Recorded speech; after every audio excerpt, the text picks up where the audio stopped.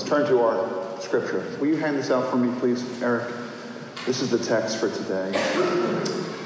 Okay, I made a joke earlier, and it didn't work. It wasn't funny. Most of my jokes aren't funny. Most of them are dad jokes. So, but I was quoting a song, the old lyrics. My faith is built on nothing less than Schofield Notes. I remembered the reference. You get this, Gina, right away. Schofield Notes and Scripture Press.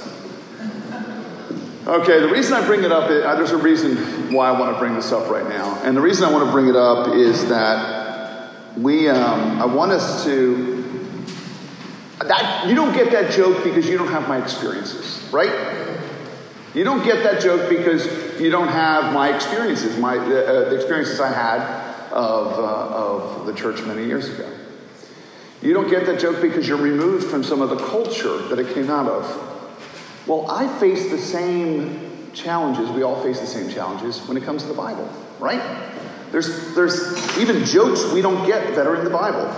And because of the cultural gap between us.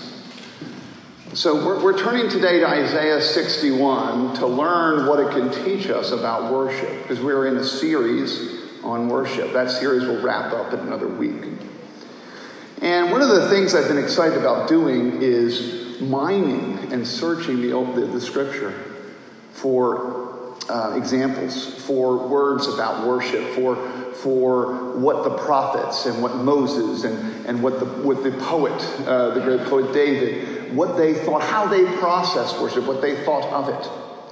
And I'm hoping, and I've been hoping, and I'm more than hoping. Now I'm going to go beyond that. Like last week, for example, we talked about practicing wonder, learning how to practice wonder, the necessity of practicing wonder by seeing the scale upon which God works and exists and who he is and his greatness. So I did that this week. I don't know if you did it. I did it.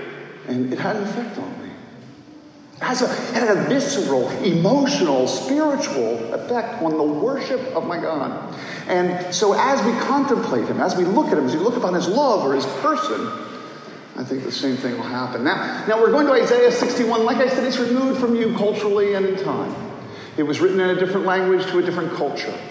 And Isaiah is here in 61 going to deliver one of his more glorious speeches. In fact, the prophet would be like a preacher in the ancient world, preacher-poet. And what they would do, they crafted these messages calling people to know God, to return to the worship of Yahweh, the I Am. We're going to read Isaiah 61. But I drew something up here. Because Isaiah 61 stands in a rather unique place in the Old Testament. Why? Because of how Christ reads it. You see, Christ takes this text in his first sermon. He's preaching in his hometown. He takes this text and he reads it from a scroll. As he concludes reading it, he says, "This has been fulfilled in your hearing." So, we're going to read this text, and there's 3 different audiences I want you to think about. The first audience is Isaiah in his context. And this was a message that was alive to him. But as he was given this message, something magically beautiful happened by the presence of the Holy Spirit. You see, I hope you understand, you came to a church today, and we believe in an unembarrassed supernaturalism. I am unembarrassed to announce to you that 750 years before the advent and coming of Jesus Christ, a man in a reverie of vision and beauty and poetic majesty began to describe what that person coming would do and be. What sort of person he would be. What sort of work he would accomplish. That person, Jesus Christ, 750 years later, read this text. Jesus read the Bible. Such an odd idea. Jesus read the Bible.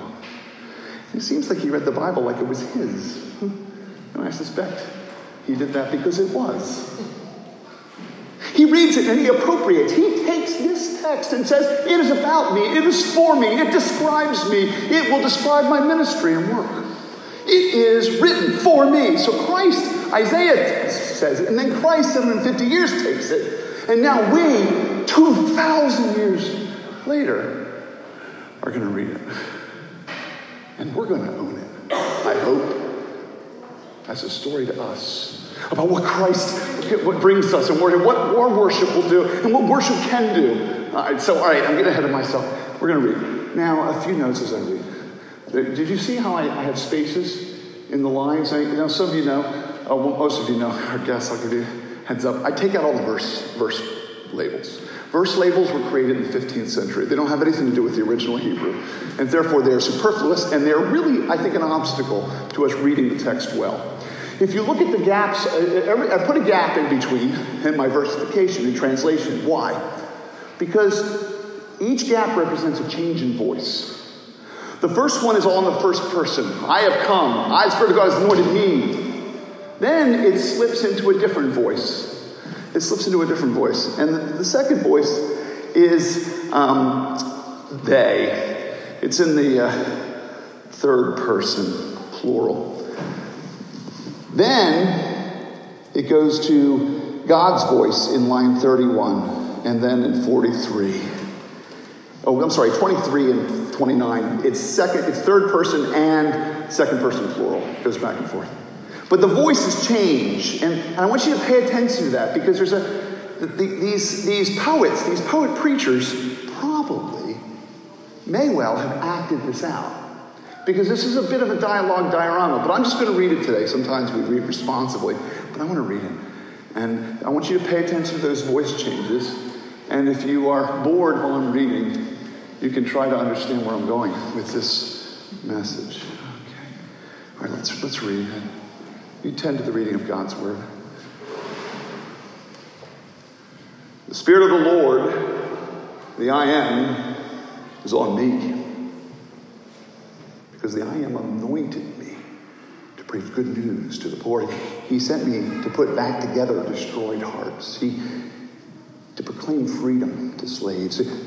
The opening of the prison to people stuck there. To proclaim the year of the I Am's favor. The day of vengeance of our God. To comfort all who mourn. To give to those who mourn in Zion. To give them a beautiful headdress instead of ashes. The oil of gladness instead of mourning. The clothes of praise instead of a dull spirit. That they may be called oaks of righteousness. The planting of the I Am, that he may be glorified. They will build up the ancient ruins. They will raise up the former devastations. They will repair the ruined cities. The devastations of many generations. Strangers will stand and tend your flocks. Foreigners will be your plowmen and vine dressers. But you will be called the priests of the I Am. They will speak of you as the ministers of our God. You will eat the wealth of the nations, and in their glory you will boast. Instead of your shame, there will be a double portion. Instead of dishonor, they will rejoice in their lot.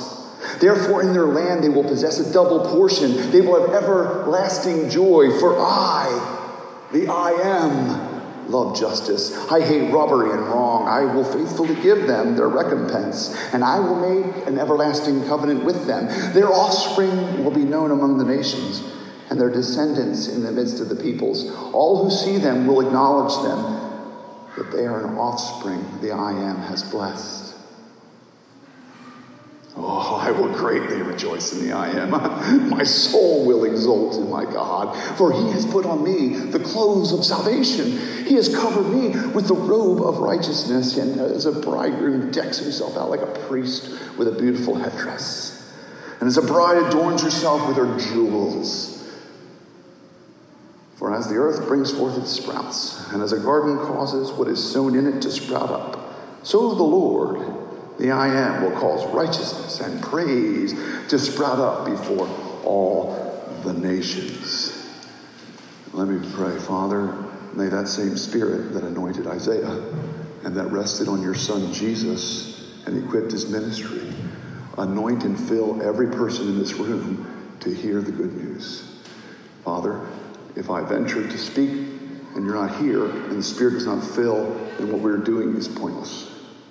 We ask you to create the worship you seek in Jesus' name. Amen.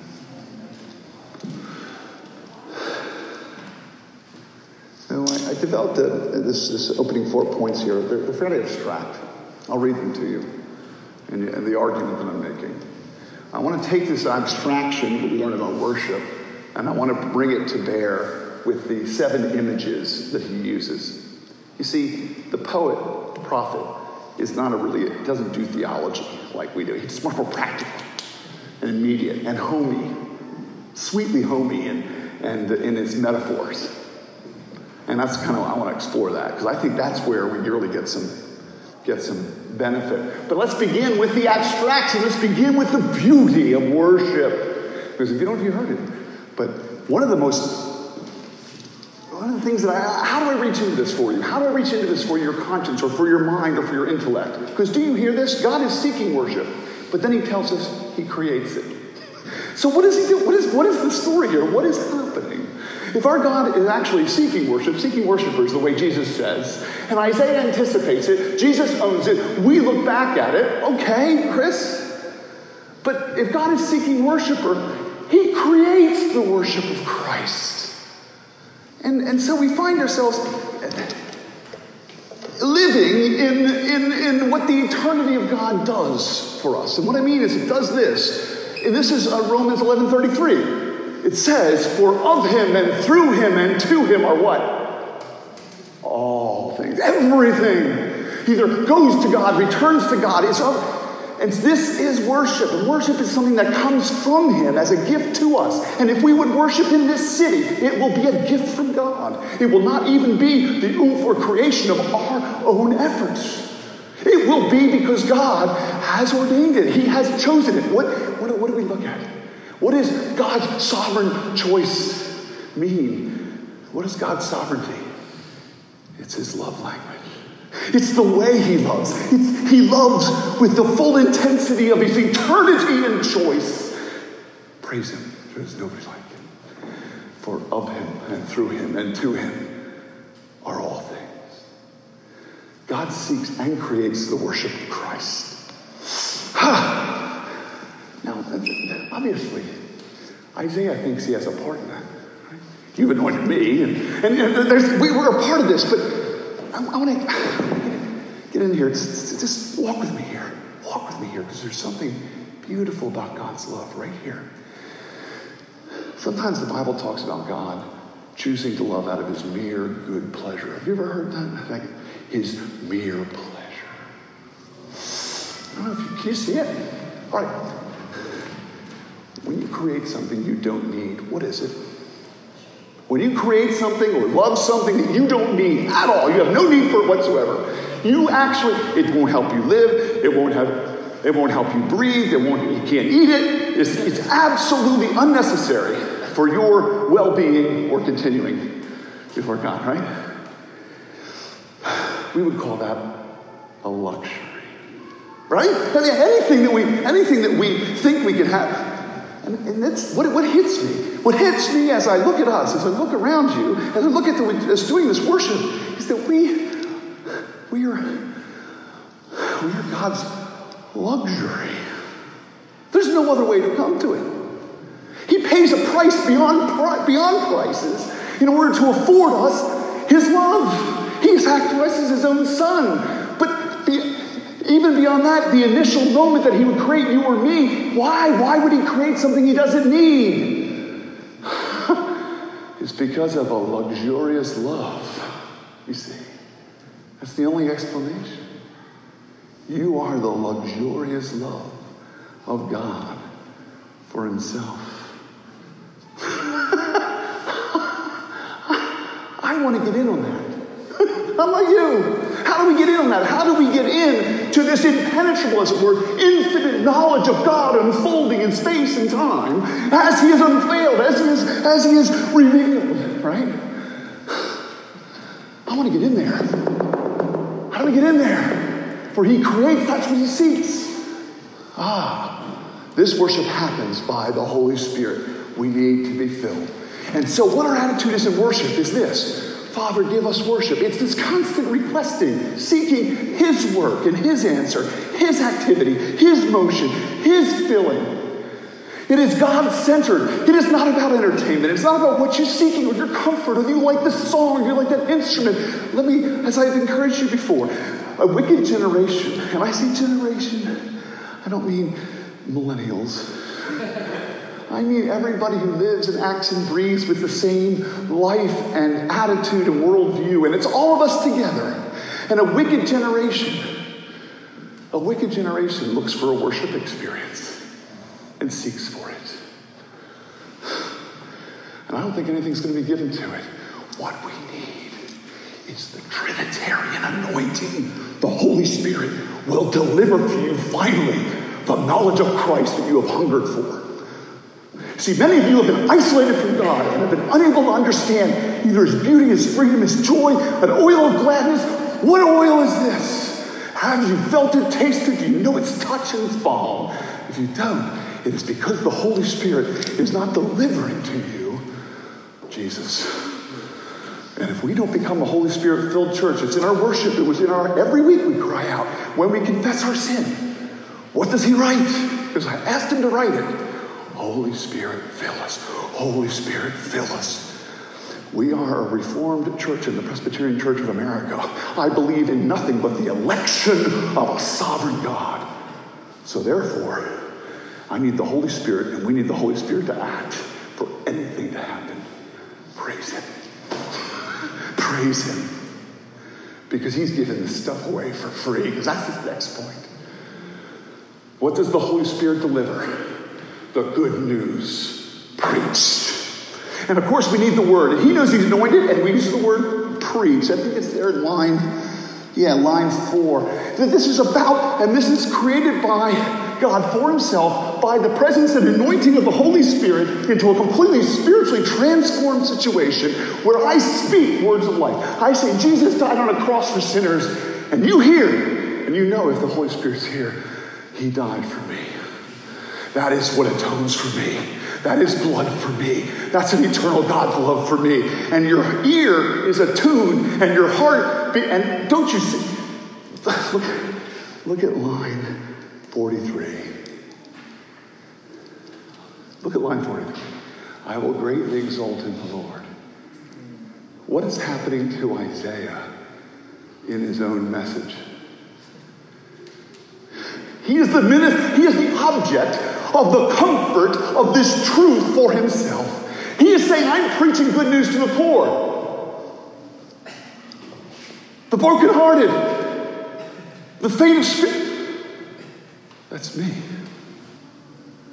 Praise Him. I am the object. It's this wonderful turnabout in the text. As he says, I'm preaching good news for the poor. In the moment he's preaching, he suddenly goes, wait a second.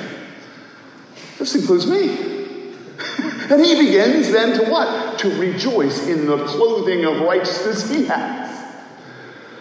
He's so excited that this is true. It's where the good news is preached. What is the good news? Jesus loves sinners.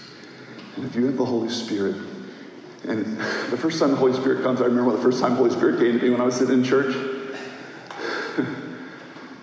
You just know it's true. The Holy Spirit reveals it. And the beauty of God's love comes to your soul. What happens? It changes everything. We need to worship. Praise Him.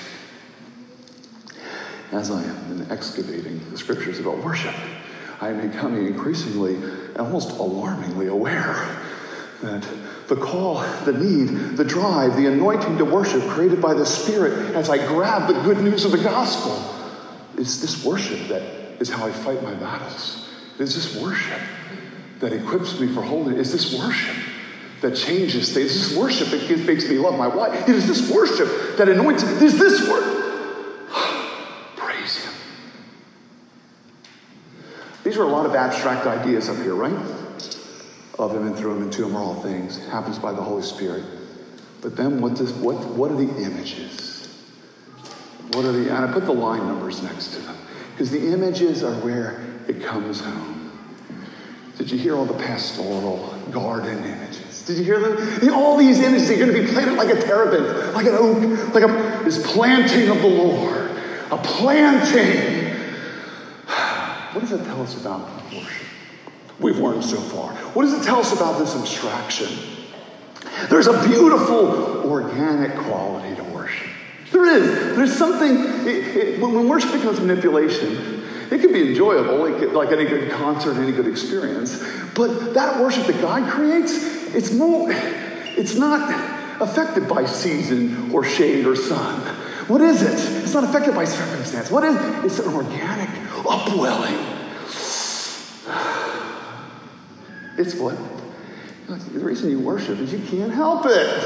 In one sense, it's because it is what you must do. It is because, and when you look at a heaven, I love this image of the poetic image that a heaven is like you can almost see the trees are shaped to reach to heaven. I just love it. Everything praises him.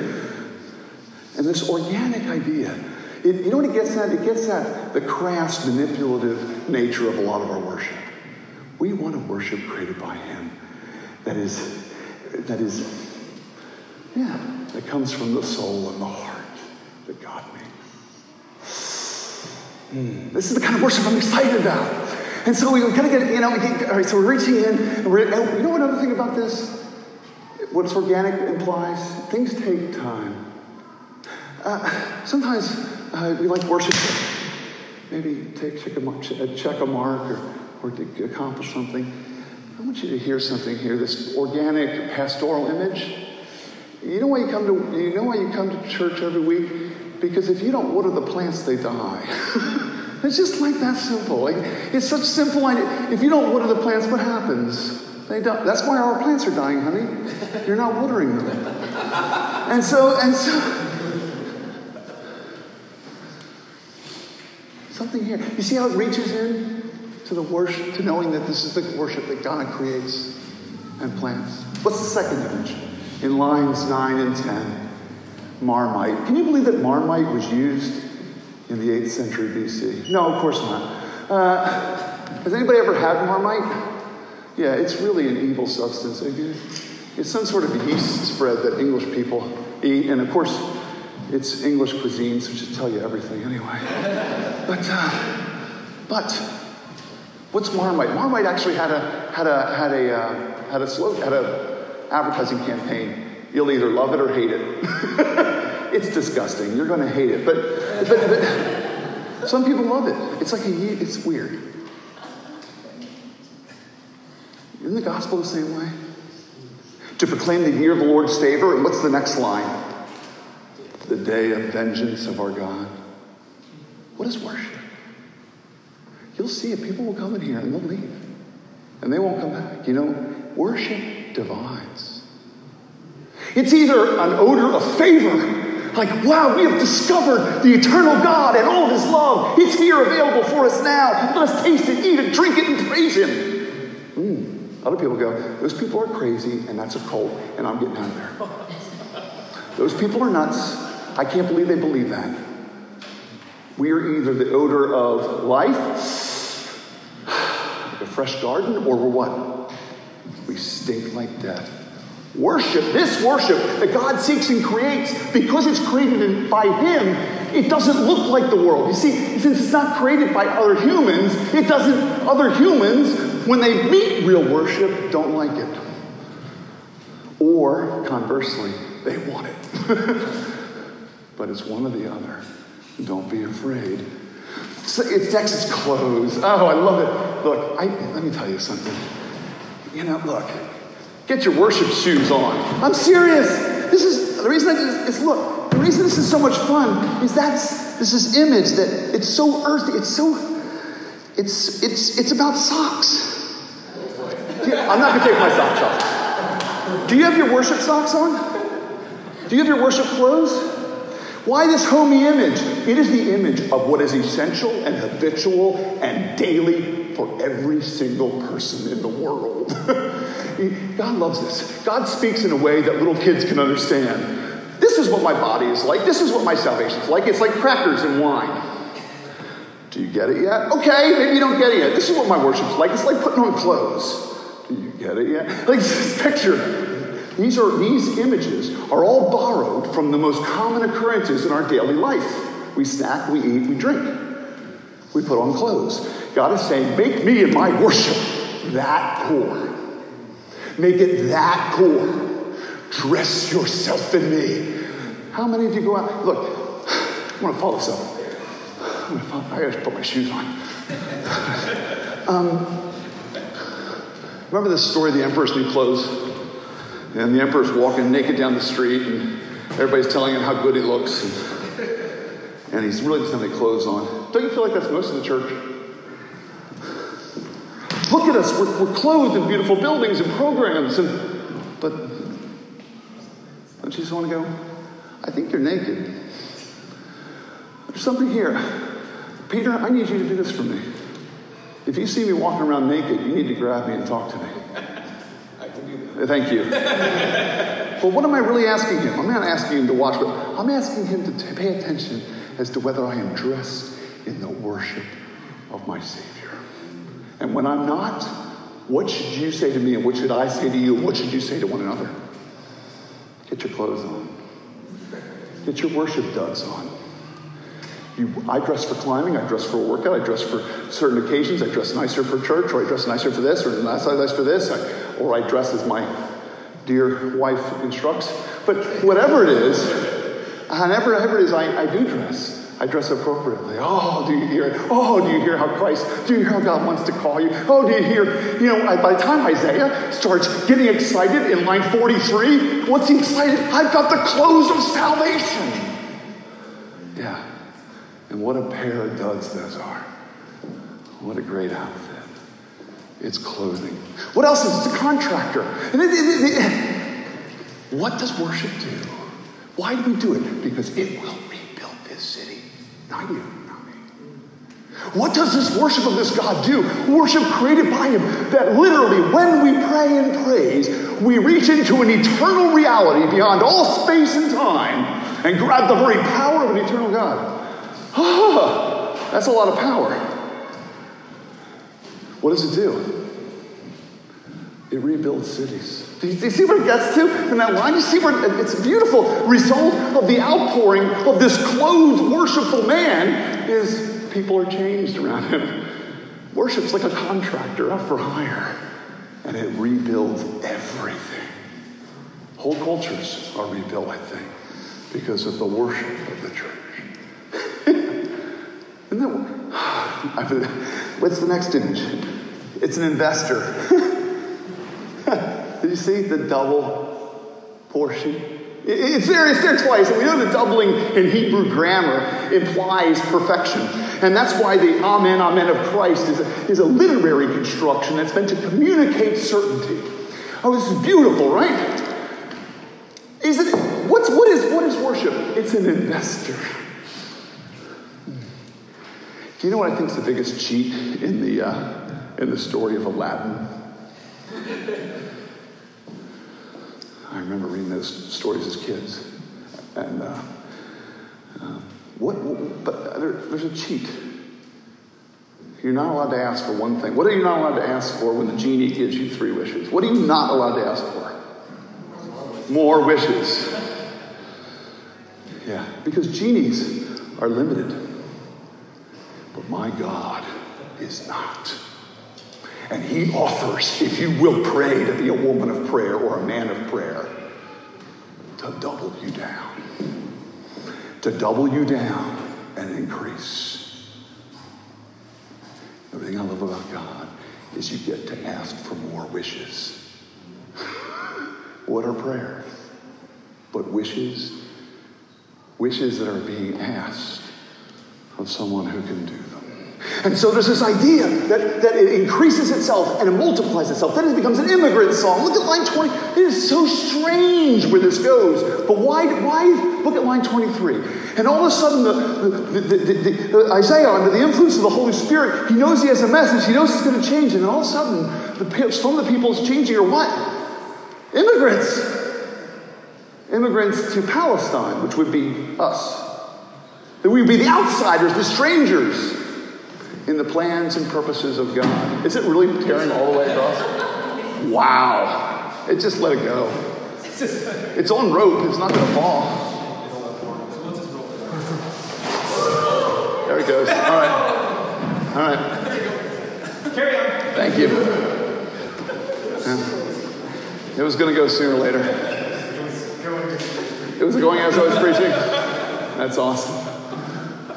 I hope you had a sense of urgency then. Might be an image there.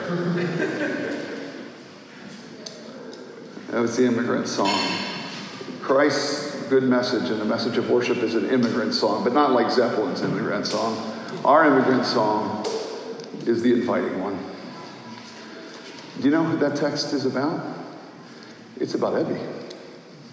It's about Miguel. It's about Eric. Do you know when McLaren got up here and prayed? You know what he did? He fulfilled the prophetic utterance of a primitive Palestinian in 800 BC. He fulfilled it, and he fulfilled the glory of Christ, because strangers will do what? Strangers will come and minister in the kingdom. The Lord has fulfilled it. Do you know why I'm excited? Isaiah uttered this. Christ owned it. What do we get to do today? We get to own it again. It's our possession and promise, and we get to pray for it now. Finally, a family that prays together. God's promises are so big. Did you see them? In 938, their offspring will be known among the nations and their descendants in the midst of the peoples. I don't want you to forget this, Adele and Peter. I don't want you to forget this. McLaren and Madeline and Caleb, Janine, and if I'm missing any parents here, where's Frankie? Is Frankie?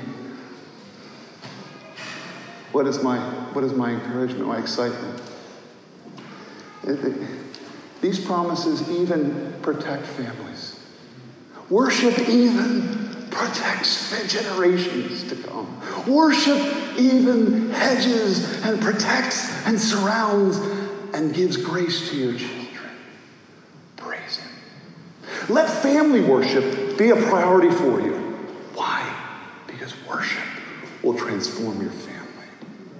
Because what we are being promised in all these humble, beautifully humble, homey images is that we can take this transcendent God, we can take these transcendent notions of His greatness and His self-created worship, we can take these grand notions of His sovereign love, and we can boil them down to get on your knees every day and cry out and put on your worship clothes and praise Him. You know, I am bounded by time here. Isaiah 62, though. Woo! Do you know what the cash money is on this? It gets better and better and better. Because you know what happens in Isaiah 62? God says, I'm going to wear you as my crown.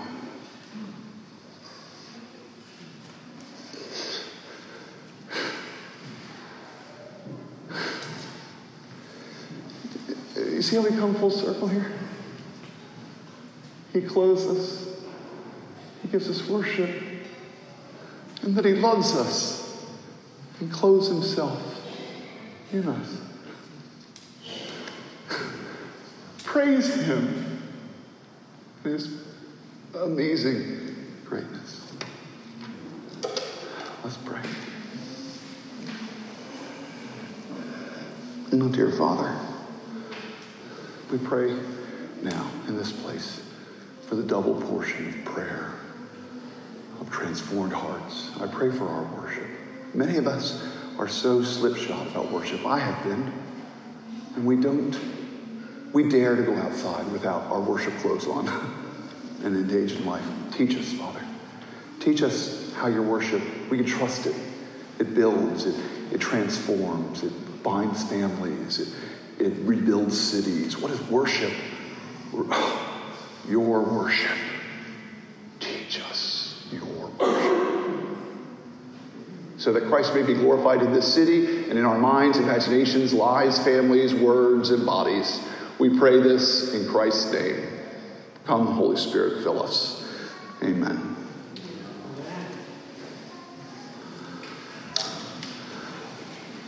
On the night He was betrayed, our Lord Jesus Christ took bread and broke it, saying, "This is my body, which is for you. Take and eat. And in the same way, he also took a cup of wine, saying, "This is my blood, shed for the forgiveness of sins. Take and drink." When we come forward to this table and we grab these humble elements, we believe that God delivers eternal love and grace. All right, to this end, and because of this reason, let me encourage you. Let me encourage you. Run to him. Run. I mean run. Get the filling. Do whatever you need to chase this. If you're a sinner, this is your hope. If the Holy Spirit has spoken to you, you'll notice in your heart you begin to recognize that you want this because you need this, and you know you need to be forgiven for who you are. That is worship. Okay, so if you're a sinner, this is your worship. Oh, but let me bar the way. Let me be harsh for a moment. Some of you are not worthy of this table. Some of you are not worthy of this table. And you're not worthy if you think you're a good person. You see, the Holy Spirit is not in you if you think you're a good man. And the Holy Spirit is not in you if you think you're a good woman. The Holy Spirit is in those who know they're sinners saved by grace. I'm sorry to tell you, if you're a good person, you are unworthy of this table. Isn't that weird? Some of you are skeptics. I know some of you materialistically find the claims that an eternal God comes in this humble, homey little avenue is crazy. That's okay. God will deal with you later. Just watch us, and he's after you. That's why you're here. Well, that was ominous. All right, so let's enjoy this. Let's enjoy this table. Will you please stand? And I'll ask you what you believe. These are the statements of faith that you were asked to assent to in order to partake in the table. So I ask you, Christian brother and sister, what do you believe? Because I believe in God the Father Almighty, maker of heaven and earth, and in Jesus Christ, his only Son, our Lord, who was conceived by the Holy Spirit, born of the Virgin Mary, suffered under Pontius Pilate, was crucified, died, and was buried. He descended into hell. On the third day, he rose again from the dead. He ascended into heaven and is seated at the right hand of God the Father Almighty. From there he shall come to judge the living and the dead. I believe in the Holy Spirit, the Holy Catholic Church, the communion of saints, the forgiveness of sins, the resurrection of the body, and the life everlasting.